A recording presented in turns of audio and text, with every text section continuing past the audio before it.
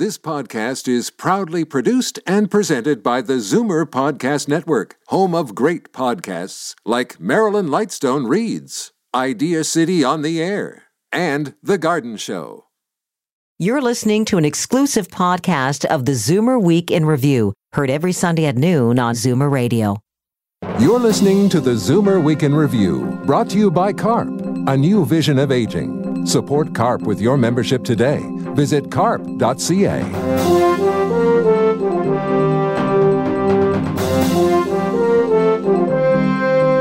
Good afternoon and welcome to the Zoomer Week in Review, all things Zoomer worldwide. I'm Libby Znaimer.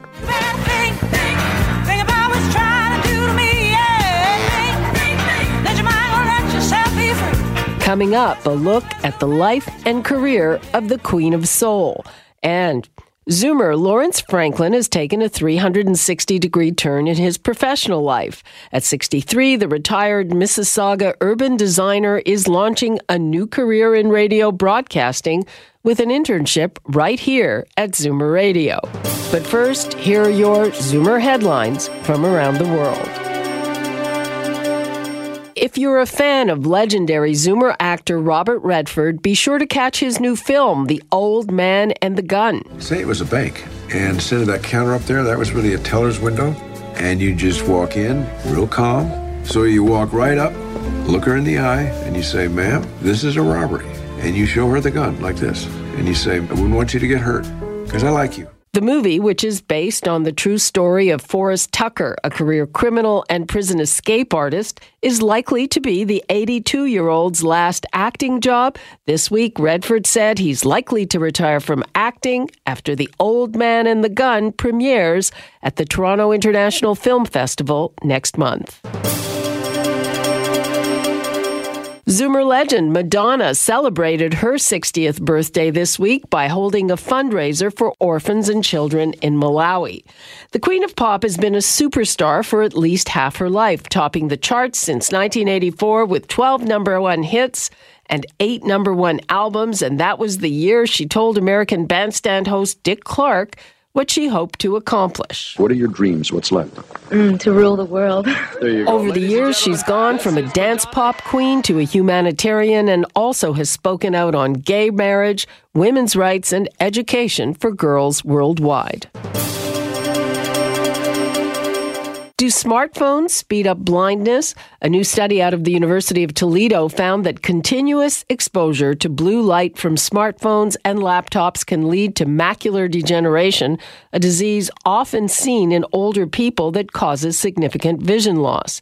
It found that constant exposure to blue light damages the retina, leading to this incurable eye disease. To protect the eyes, experts recommend wearing sunglasses that can filter both UV and blue light, and to avoid looking at digital devices in the dark. It's no secret, as we age, our sleep patterns change, and a new study makes the connection between lack of sleep and feeling lonely and less social. Researchers from the University of California, Berkeley found sleep-deprived subjects felt less inclined to engage with others and avoided eye contact the way those with social anxiety do. The results offer some interesting implications relating to seniors, new mothers, and jobs that require decreased sleep. The research can be found in Nature Communications. Congratulations to 103-year-old Rosemary Powell, honored in Britain as the longest-serving poppy seller, a remarkable 97 years. She was just 6 years old when she sold poppies for the first ever appeal in 1921, 3 years after the First World War ended. The great-grandmother from London hung up her collection tin this year and this week was honored at her nursing home as a member of the Order of the British Empire on behalf of the Queen. I'm Libby Znaimer, and those are your Zoomer headlines from around the world. You make me feel like a natural woman. She was the Queen of Soul, the first woman inducted into the Rock and Roll Hall of Fame and arguably the greatest singer of the 20th century.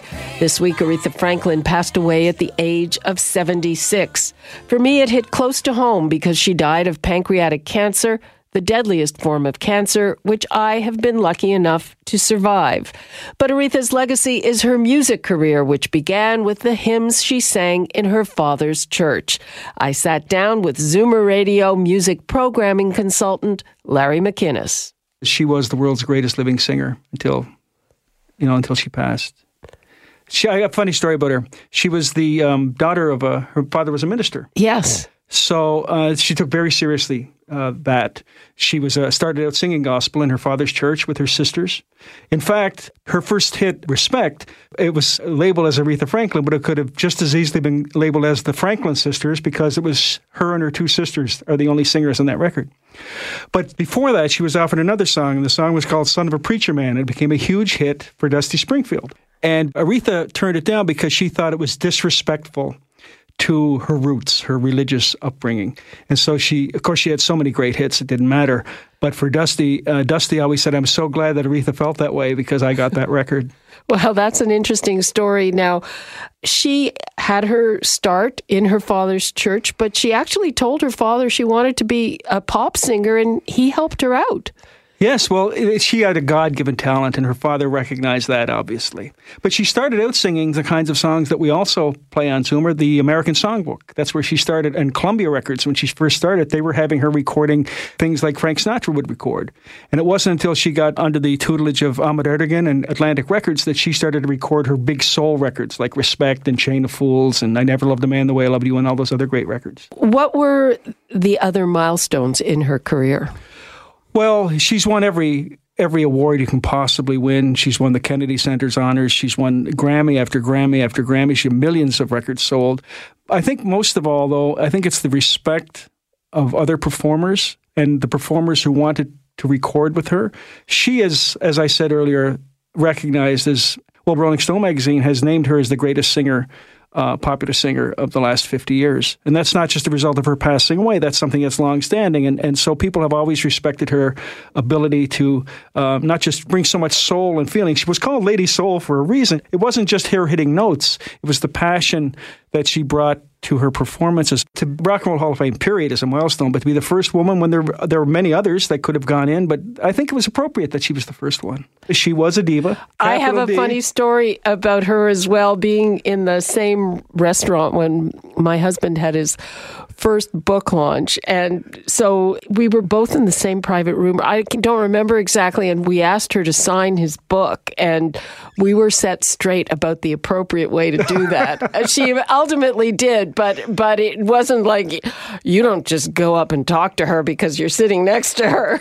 Yeah, she was a diva. And she also, I believe, had a combination of stage fright and fear of travel. So she canceled a lot of concerts. She had a reputation of booking concerts and they'd be selling tickets and all of a sudden, inevitably, Aretha would cancel. And it would always, the reason would be she's not feeling well. But I always had the sense that maybe it was a little bit of stage fright and maybe a little bit of fear of flying and other things. And she vehemently denied that she had pancreatic cancer. She was a private person. She was a shy person, even though she was a diva and a big personality.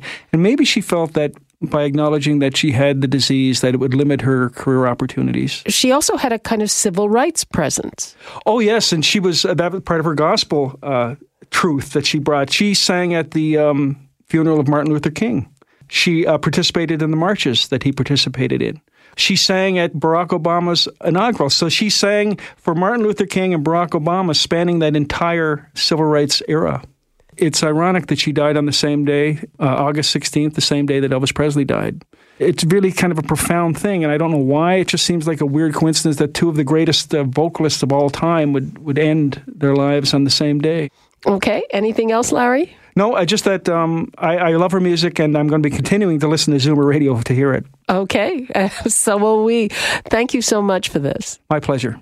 That was Larry MacInnes. I'm Libby Znaimer, and this is the Zoomer Week in Review. Stay tuned for our musical segment to hear Aretha's signature song, and coming up, switching careers to follow your passion. You're listening to the Zoomer Week in Review, brought to you by CARP, a new vision of aging. Support CARP with your membership today. Visit carp.ca. Zoomer Lawrence Franklin is pursuing his lifelong passion, radio broadcasting. It's a far different career path for the former Mississauga urban planner with a couple of master's degrees on his CV. The 63-year-old arrived in our newsroom as an intern to start a new career path. I'm kind of in my early 60s. I was 27 years at the city of Mississauga doing urban design, actually. And what did that involve?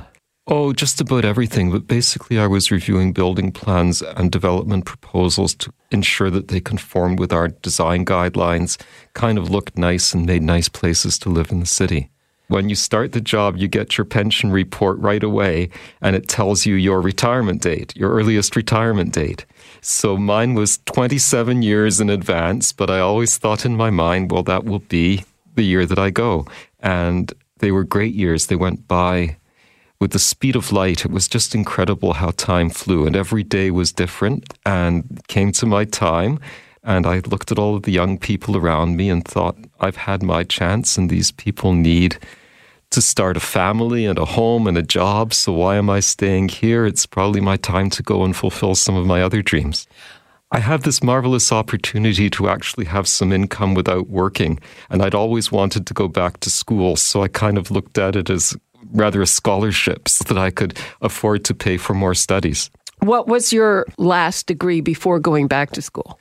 You know, I'd done a master's degree in planning in the United Kingdom at the University of Reading with very famous geographers. And then I did a master's degree in architecture at the University of Calgary. I'd always been interested in radio because I love radio. Everyone is ribbing me because I don't look at my television. I only listen to the radio. And I'd always wanted to be in it. And I was listening to an international broadcast from Radio Australia. It was a nature program. And the host of that program was interviewed, and she had a PhD in biology.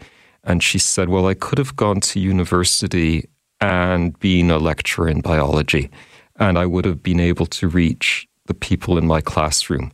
But if I came to the radio, I could tell so many more people about my passion.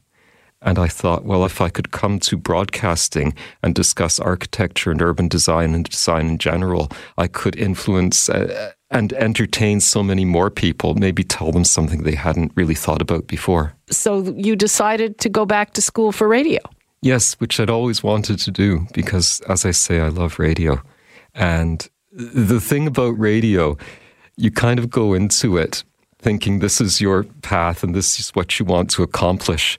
But it was just like a day at work. When you started, it doesn't necessarily turn out that way. And I'm finding that in broadcasting, there are always these new things that are coming up, like coming here to Zoomer, which I hadn't, to operate the board and do chase producing. And when I started, I didn't even know what chase producing was. So there are always these opportunities that seem to come up in life. And I kind of take that path just to see what it's about. I gather that you had an experience of ageism. Tell me what happened. Being in school with all of the young kids, that was really an experience because some of them would have nothing to do with me, but the very young teenagers just accepted me as one of their own. So you never know what kind of situation you're going to walk into. And whenever I go to a job interview or something and say, well, I'm the intern, they look at me and, oh, wow, that can't be right. and at the university, everyone just accepts me as a professor. So I could have gotten away with murder, I suppose. It's fantastic to be contemplating a new career, but do you worry about ageism? Sometimes it hurts me, like it hurts me emotionally. But then when I was in Mississauga, one of the things that I did was work on the Accessibility Advisory Committee, and that was aimed at making the built environment accessible to people with disabilities of all sorts. And I guess this is a form of ism, but I used to look at the people I worked with on this committee and all of the challenges that they faced in life. And the way that they responded, it was just marvelous and such what I considered courage, but they considered just a normal way of doing things, like just a natural life. So the point I'm trying to make is that ageism is one thing and disability is another thing, but everyone's got something. And are you going to dwell on that and let it hold you back? Or are you just going to say, not my problem, someone else's problem, and move on with your life. And I hope I'm choosing to do the latter. What do you have to say about your experience being an intern? It's been great so far. I learn something new every day. Everyone's walking through the station to be a guest on your program, so I'm running into all of these incredible people. I work with incredible people here at the station, and I've got my other gig is working at the college station. So I do that. I'm here 2 days a week, and I'm at the college station for 2 or 3 days a week doing news, covered the election. So I kind of talked for 2.5 hours straight on that, which I didn't know that I could do before. And every day is just such a new experience. Okay. On that note, Lawrence Franklin, thanks. Thank you very much, Libby. It's a pleasure working with you. That was Lawrence Franklin. Read my profile of Lawrence in the current issue of Zoomer magazine. I'm Libby Znaimer, and this is the Zoomer Week in Review. Coming up, the great Aretha Franklin's signature song. You're listening to the Zoomer Week in Review, brought to you by CARP, a new vision of aging. Support CARP with your membership today. Visit carp.ca. Welcome back to the Zoomer Week in Review, all things Zoomer worldwide. I'm Libby Znaimer. It's time for your International Arts Datebook, tips for those of you who are jetting around the world. Here's Jane Brown. Next time you're in London, take a ride to Shoreditch and see the largest wall mural in the UK. It covers an entire building.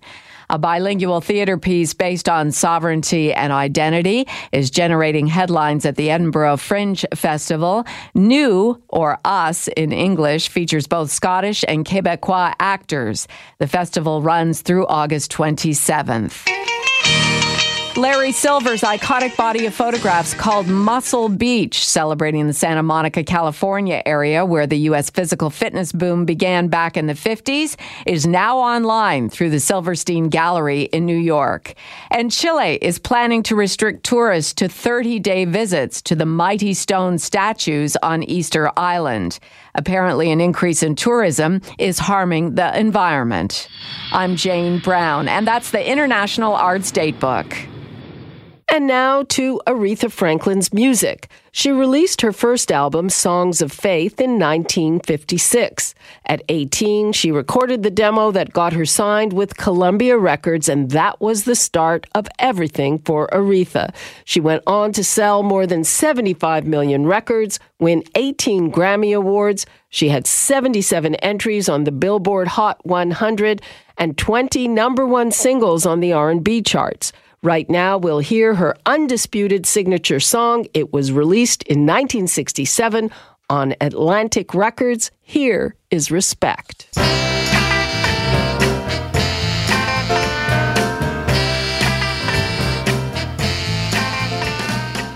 That was the Queen of Soul, Aretha Franklin, with her signature song, Respect. Aretha passed away this week at the age of 76 from advanced pancreatic cancer. And that brings us to the end of this week's edition of the Zoomer Week in Review. I'm Libby Znaimer. Be sure to come back next week to stay up to date with all things Zoomer worldwide. You've been listening to the Zoomer Week in Review, produced by MZ Media Limited. Executive producer, Moses Znaimer. Produced by Christine Ross, Michelle Saunders, Paul Thomas, and Andre Lowy.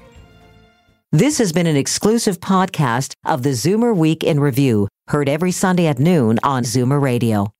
This podcast is proudly produced and presented by the Zoomer Podcast Network, home of great podcasts like Marilyn Lightstone Reads, Idea City on the Air, and The Garden Show.